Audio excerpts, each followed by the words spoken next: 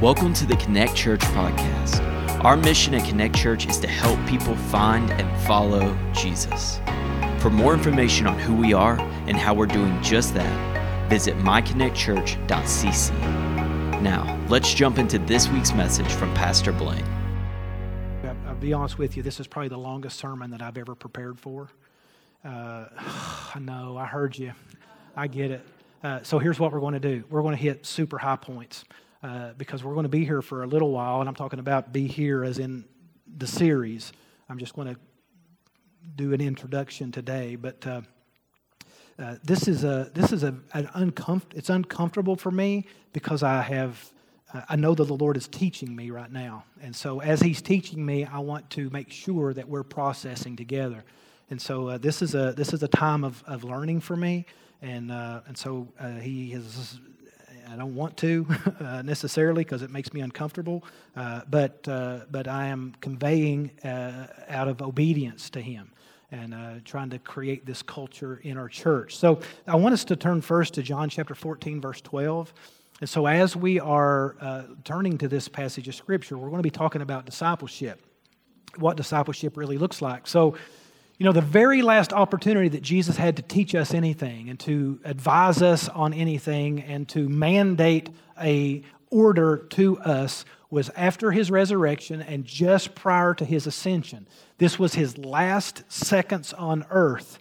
And of all the things that He taught His disciples, He told them to replicate, to make disciples.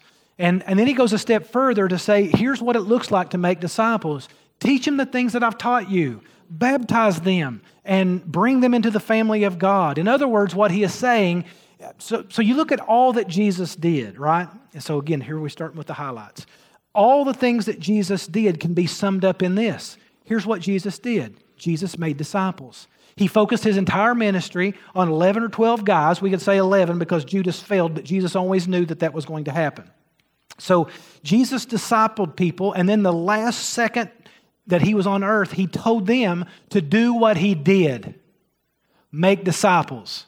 So we sum Jesus' ministry up into miracles and teaching, but ultimately the goal of Jesus' ministry, because He never left more than 100 miles away from home. So Jesus' ministry wasn't to perform miracles all over the world and to get our attention by miracle making. Jesus was getting our attention by taking uneducated, unskilled, untrained fishermen and tax collectors and dropouts, and the Bible says that they turned the world upside down. So Jesus said, the things that you've seen me do these things. So now let's turn to John chapter 14, verse 12. Of all the things that Jesus wanted us to do, it was make disciples. And then when we step onto the scene, we start coming up with excuses as to why we can't. We don't know enough. We don't pray enough. We don't read enough. We don't know enough, too many people. Our gifts are not in evangelism or disciple making. You know, we just keep talking ourselves out of obedience. But through this series, I'm going to try my best to convey to us what the truth is of all these things. Listen, it is the summation of everything in Scripture is to make disciples. It's to replicate. It's the point of every page, going all the way back to Genesis and all the way through to the very last page. And as David just read to us, even in Revelation, it's when we're talking about the hosts of heaven, these were people that were brought to Jesus Christ through evangelism. And he says, of all the rewards that you can receive in heaven, there is a soul winner's crown, someone who is bringing people to Christ. And Jesus made it. And so what we're going to talk about over the next few weeks is 4 stages that Jesus brings us into and how we are to replicate that. Jesus brings us to following, to serving, and then ultimately He brings us all the way into friendship, into brotherhood. These are the words that He calls these 12 men, from followers to servants to friends to brothers. And that's the same stages, and He tells us, that's why we have the New Testament. He tells us how to be obedient in making disciples. So I want us to listen with our very best effort because there are some things here that I'm afraid that we've missed. John chapter 14, verse 12, is the first passage, the verse that we will read. Jesus explains this. He said, whoever believes in me will do the works that I've done. The works that he's done, he's talking about his earthly ministry. And this is right near the end of his earthly ministry. But he goes one step further into the second part of that verse, and he says that his disciples will do even greater things than he did. You say, wait a minute, that almost sounds blasphemous.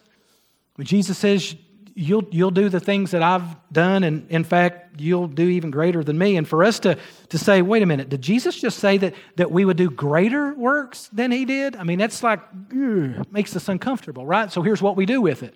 We just pretend that he didn't say it. All right, so we're not going to, what did he mean by it? No, I don't really know, so let's just tuck it away somewhere, and we won't have to deal with it that way.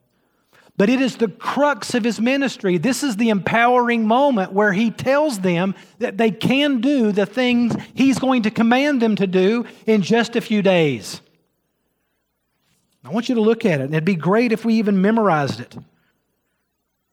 Whoever believes in me will also do the works that I do, and greater works than these will he do, because I am going to the Father. And I think that's important because Jesus is going to tell them in a moment when he starts talking about crucifixion, they're going to say, no, you're not going to die. You're going to stay with us. And Jesus is like, no, it's good for me. It's good for you that I go to the Father. Because if I go to the Father, I will send the Holy Spirit to you, right? So this is why it is so good. And it's the empowerment of the Holy Spirit that empowers us to do the works of Jesus and even greater works than these. You say, ooh, even when I still say it, it's just like, oh man, greater works than Jesus.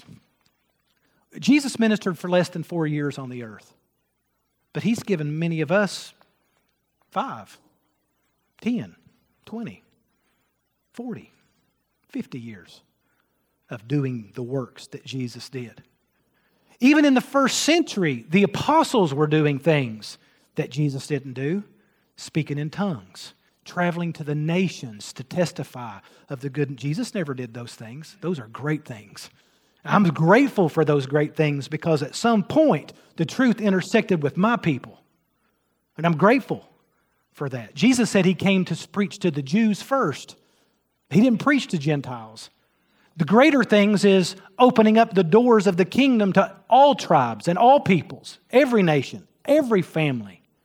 These are greater things. These are greater works that Jesus called us to do. And I know the temptation is for us to say, but boy, I am just so ill-equipped. I am unqualified to do that. And you're exactly right. That's why you must decrease and he must increase. So he goes so that his Spirit could reside in us. How dare we make excuses for why we're not involving ourselves in the Great Commission of making disciples and going to the nations? You say, well, I just don't think God's called me to be a missionary in France. Well, fine. That doesn't exempt you from being a missionary to your neighbor or to your spouse or to your coworkers. It doesn't exempt us because of what we feel, because we're neglecting the power of the Spirit that resides within us. Now, I know that the temptation also is to say, wait, greater works than these, and I'm not an apostle. Jesus is talking to the apostles. No, Jesus is not talking to the apostles. Look what he says, verse 12. Truly, truly, or amen, amen. It is a true statement that I'm giving you.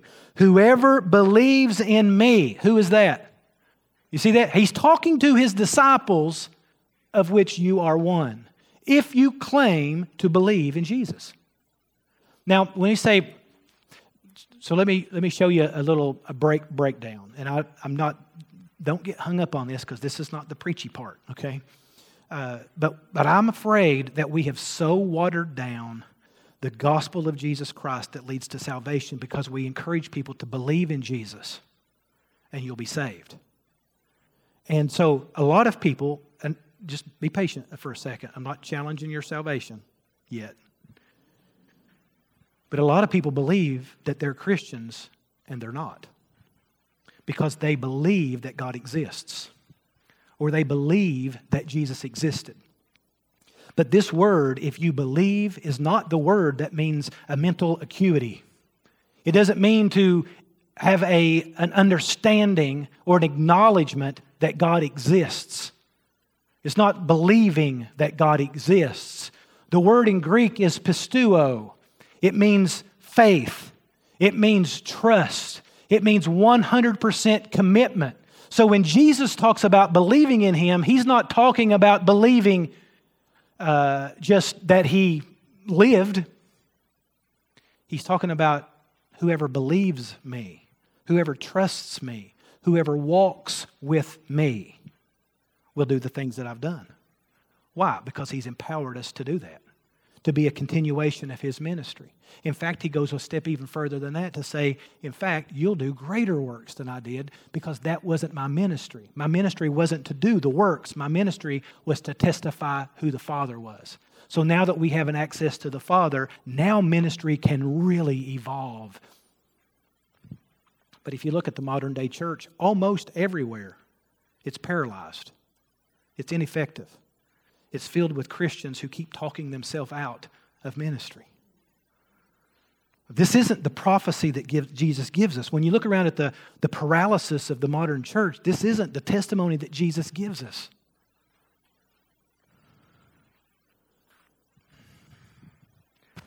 Long ago, I think it's a deep conviction that most of us probably have. It originates in the Bible's teaching about Jesus, that Jesus claimed, and I believe clearly claimed, to be equal with His Father. Look at John chapter 10, verse 30. We're going to hit some things pretty rapid fire here.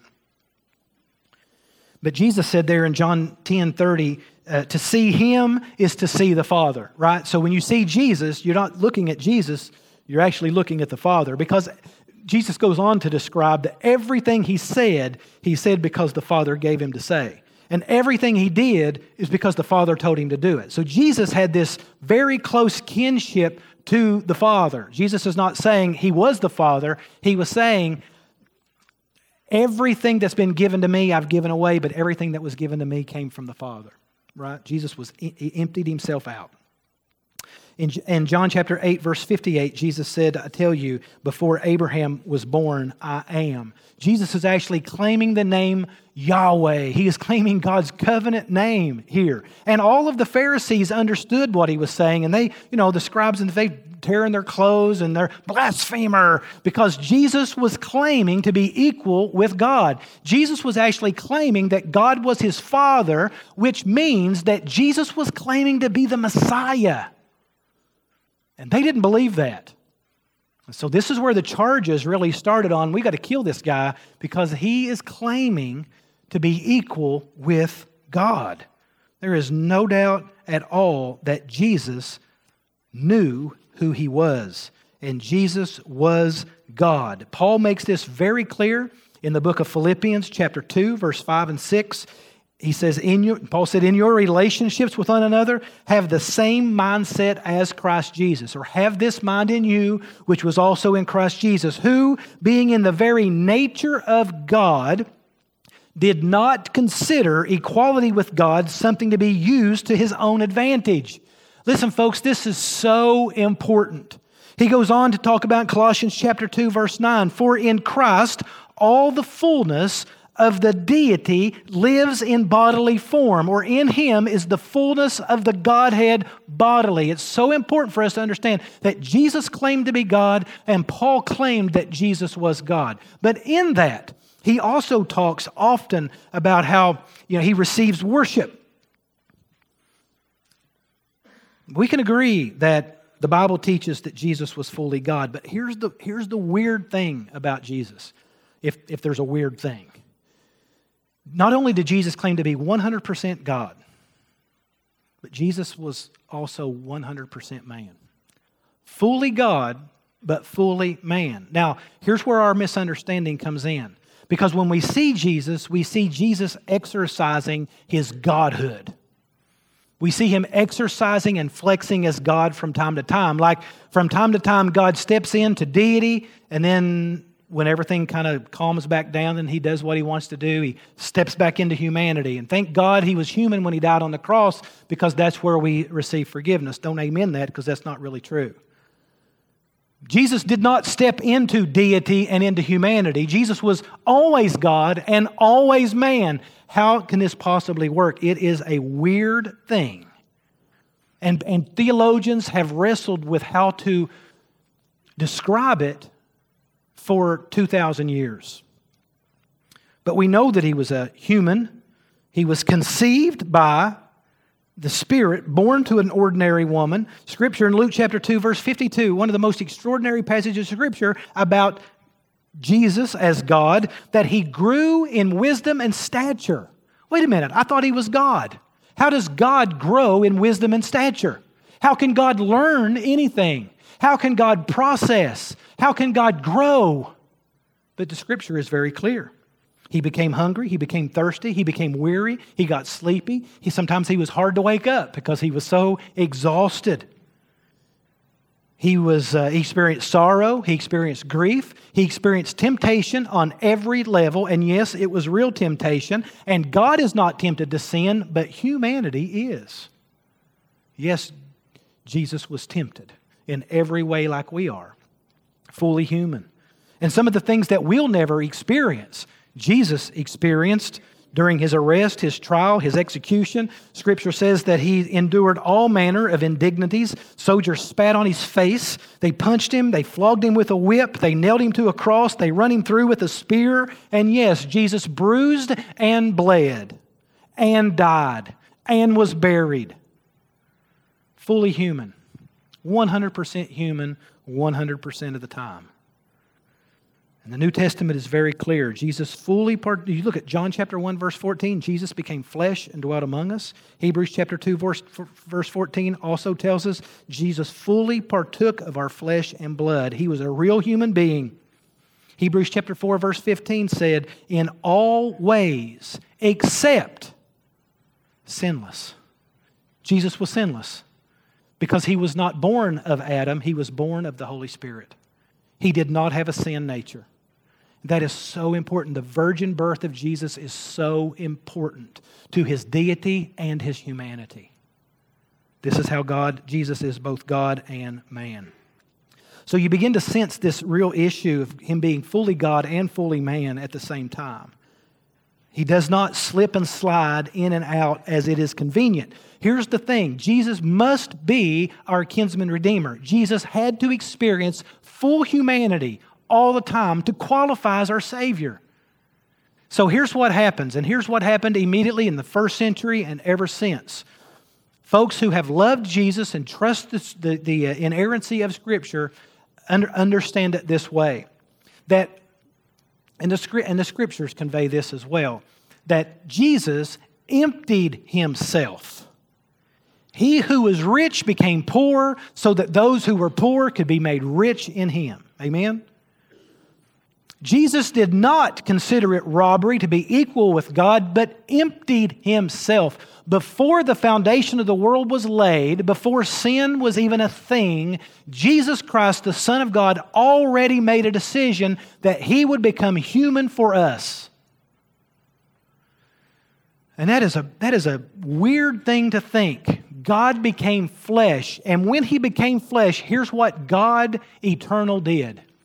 The very moment of conception, Jesus preordained that he would cloak his deity, that he would veil it. Let me make it, I'll make it English for us for a moment. That he would not dip into his deity. Jesus never, not one time, flexed. Never. You say, wait a minute. You saying that Jesus never acted as God? That's exactly what I'm saying. Was he God? Yes. But he chose not to flex on it. Because if he flexed, is that okay for me to say it that way? If he flexed one time, he's disqualified from being our kinsman redeemer. He's either more than or less than man, whichever way you want to look at that. So Jesus chose. Though he was equal with God, he didn't consider it robbery. He wasn't taking anything away from the Father, but he emptied himself of that, cloaked it, veiled it. Said, wait a minute. Jesus was different than us. Amen? Yeah, he was, because he was sinless. He was sinless. So wait a minute, Jesus performed a lot of miracles. He did. He did. We could list them. In fact, John, in his gospel, says that Jesus performed so many miracles, the books of the libraries of the world couldn't contain it. Now, we know Jesus was a miracle maker, but miracles did not prove his deity. Miracles proved his messiahship. Look, every time that Jesus performed a miracle, it was to testify who the Father was, not who he was. Everything that he taught, and they were filled, who speaks with such authority? It was always pointing to the Father, not to him. It's so important for us to understand this. And over the next few weeks, I want to show you in Scripture. Don't you have to take my word for it today. I'm just kind of laying the groundwork for it. So in all of Jesus' miracles, the closest we ever get to seeing the deity of Jesus was the Mount of Transfiguration, and even then, he cloaked it. And Moses and Elijah was there, and you couldn't. There was no difference. This was a glorified state, but not deity. Wait a minute. I thought every time Jesus. What about Lazarus? I mean, that's a pretty significant. I can't raise people up from the dead. Well, that's true. That's a pretty significant. What about walking on water? That's a pretty significant. Well, but was he flexing as God, or was he proving his messiahship? Listen, he was proving his messiahship. That's what he was doing, because the Jews even expected Messiah to do miracles. Look at Moses. Moses is splitting seas and turning rods into snakes and turning water into blood. Moses had an incredible miracle gift, but it wasn't his, right? It wasn't his gift. It was a gift of the Father through him. Look at Elijah. Elijah made dead people come back to life, but nobody said, oh, he's God. No, they said he's living on purpose. He's following God. You look at Paul. Paul is going to raise a man back from the dead, Eutychus. Now, it's not proof of deity. It's proof of living life on purpose and God doing extraordinary things through people who live on purpose. Wait a minute. What about the 11 times in Scripture where Jesus knew something that nobody else knew? Well, what about the times when you think that God is going to be omnipotent, but there were times where Jesus didn't flex? When are you coming back? I don't know. Who touched me? That woman. I didn't know that John the Baptist had his head cut off. There were lots of things that Jesus chose not to know. How would he know it? He didn't flex. What about the things that Jesus couldn't do? He was in the village once, and it says that he could do no miracles among them except lay his hands on and save, heal some of them, the ones that were sick. Now, Jesus wasn't omnipotent, but he chose not to be. Boy, that's powerful. Jesus was not omniscient, but he chose not to be. It's a pretty powerful thing when you start thinking about the reason that Jesus was here wasn't to prove he was God. The reason that he was here was to prove that God sent a Savior to us, that God sent a Messiah to us. That was the reason that Jesus came, was to glorify God the Father, the Redeemer. The one who now has an open relationship with us because at least one of us was satisfied the wrath of sin on humanity because he was sinless and he lived sinless even though he was tempted. Now listen, this is really, it's going to make a lot more sense later when we start seeing every temptation was Jesus being tempted to flex. If you are the Son of God. Oh, I am the Son of God, and I have never been more tempted to flex than right now. But if I flex, I will sacrifice a people for the Father. It is written, he said. It is written. What does he do? He doesn't flex. He quotes Scripture. Now, see, you start looking at the times that Jesus knew what nobody else knew, and these things were... Well, even the Old Testament, Book of Amos talks about it, Book of Proverbs talks about it, we'll talk about it. But it says that God brings people into his divine counsel who's living on purpose for him. So there are certain things that God reveals to people if you're tapped in to his purpose. New Testament would call it words of wisdom. Or maybe words of knowledge, where God gives us information that we wouldn't have otherwise. What about gifts of healing? Gifts of help and ministries? These are things that the Bible tells us that those who are alive in the Spirit have access to. But if you keep coming up with excuses, you're just paralyzing the resurrection power of Jesus Christ in you. Making miracles, or making disciples, I'm telling you, is one of the greatest miracles. But we tap out and say, well, I'm not good at that. No, you're not, but I am, he said. Over and over, we begin to see these things. So I give you all of that as just an introductory so that we can spend this week praying that God would open our hearts and that we begin to see some things about ourselves. Now, again, I am not diminishing Jesus at all because, wow, he shows us what the first Adam could not do.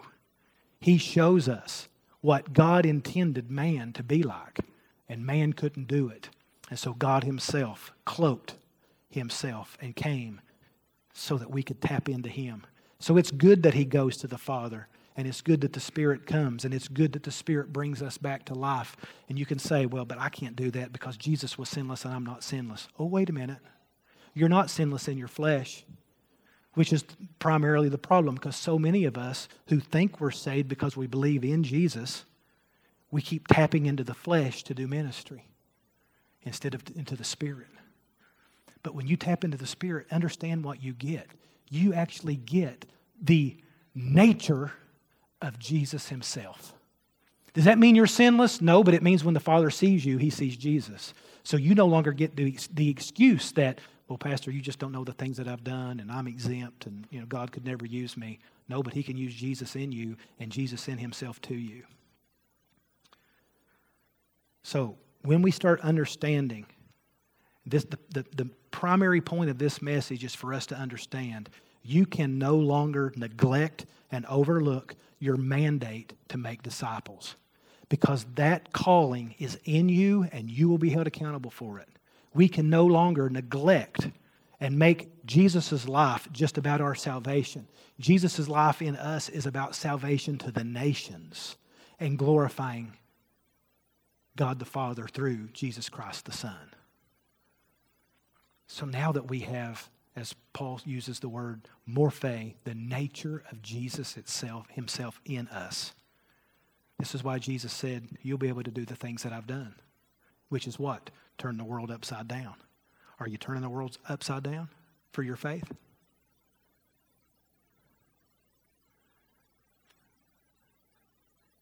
It's the expectation and the calling for everyone who commits. It's like a marriage covenant with Jesus Christ. It's why he's the bride and we're the groom. Oh, we're different than he is. But Jesus in that covenant relationship has already said, I do. And he is waiting for a people who will say, I do, and I will walk in a committed covenant relationship with Jesus Christ. His life will be my life. I will have the mind of Christ. And I will let his ministry flow through me now that that's available. We can't come up with excuses anymore, folks. And I know right now we're sitting here thinking to ourselves, I really don't want to do that. Then we need to draw closer to Jesus, because he gives us the unction to do that. I don't have time to do that. Then we need to change our calendars. I don't have the energy to do that. Then we need to change our habits and our priorities, because it is the mandate of Jesus Christ himself. Do what I did. In fact, you will have longer to do it, and you'll be empowered greatly to do it. So be encouraged this morning. I want you to be encouraged. It's easy to be overwhelmed, but we should be encouraged knowing that Christ will perfect himself in us, and we are thoroughly equipped unto every good work. Let's pray together. Oh, Christ alive in you, the hope of glory. He who knew no sin to become sin, so that you might become the righteousness of God. Let me tell you something. If that does not overwhelm you, it ought to. It does not empower us to say, wow, to do the things that Jesus did. It humbles us. It should break our hearts that Jesus Christ himself would tap into us and reveal himself to us and then give his life to us.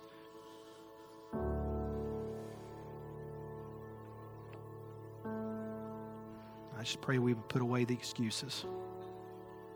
Lord, we love you and we thank you for the truth of your word. And I just pray that as we break these truths down over the next few weeks, that we would be sent out, that we would recognize the empowerment that we have already had. As Paul said, of all the earthly treasures that we have, it's just rubbish.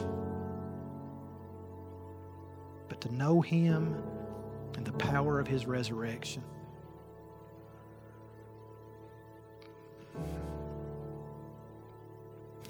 we are his workmanship. So I just pray, Lord, that this morning you would begin to soften our hearts, make our spirits receptive to what your word already teaches us. You are never, ever less than God and never more than man. And that is our hope of having a relationship with the Father. And so, Lord, we thank you that there is no name given among men whereby we must be saved other than the name of Jesus Christ. So we celebrate him today and we honor him. We submit our lives to him. We don't just believe in him, we believe him. And help us, Lord, to walk faithfully with him, devoted to the Word of God, devoted to the power of prayer, completely surrendered to the Spirit's work. Lord, I pray, thank you for showing us what is available through those resources. And may we, Lord, continue his work through his empowerment. In Jesus' name we pray. Amen. If you need help finding or taking your next step, send us a message at hello@myconnectchurch.cc.